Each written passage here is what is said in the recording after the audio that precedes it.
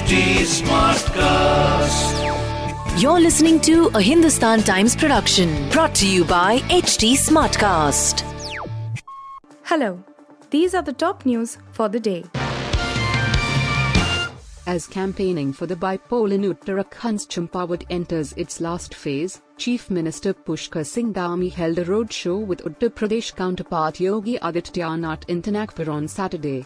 The bipoll is critical for both the Chief Minister and the ruling BJP. Dhami may have been sworn in as CM in March, on the back of an emphatic election victory, but he failed to win an assembly seat. This means he has less than 6 months to win a bipoll or, in what will be an embarrassment for the BJP, must resign. In a bid to protect consumer interest, the central government on Saturday announced that it will develop a framework aimed at curbing fake reviews posted on e-commerce websites.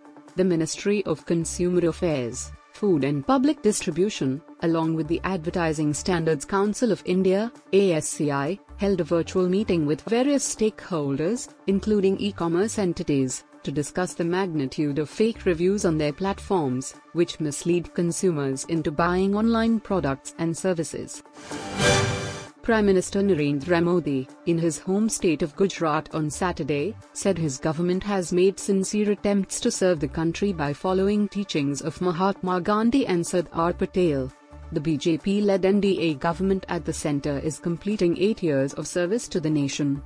Over the years, we have given top priority to the service and welfare of the poor and good governance. Following the mantra of Sabka Saath, Sabka Vikas, Sabka Vishwas, and Sabka Prayas, we gave a new impetus to the development of the country, the Prime Minister said. Ukrainian presidential advisor and peace talks negotiator Mikhailo Podolyak said on Saturday that any agreement with Russia cannot be trusted and Moscow can only be stopped in its invasion by force. Any agreement with Russia isn't worth a broken penny, Podolyak wrote on the Telegram messaging app. Is it possible to negotiate with a country that always lies cynically and propagandistically? Abram Khan, the youngest child of Shah Rukh Khan and Gauri Khan, celebrated his 9th birthday on Friday. Filmmaker Farha Khan, who is close to the family, including Abram's elder siblings Aryan Khan and Sahana Khan, shared an unseen throwback picture of her, Shah Rukh and Abram, as she wished Abram on his birthday. Joseph Butler's sensational and record-breaking century on Friday night at the Narendra Modi Stadium in Ahmedabad helped Rajasthan Royals beat Royal Challengers Bangalore by 7 wickets in the qualifier 2 tie to reach the 2022 Indian Premier League (IPL) final, where they will be up against Gujarat Titans. Following the heartbreaking loss for RCB, the franchise posted a touching tweet on Shane Warne which won many hearts on social media. Following the game, RCB took to Twitter to write, "The great late Shane Warne is smiling on you. Well played tonight, at Rajasthan Royals and good luck for the final," and the franchise responded.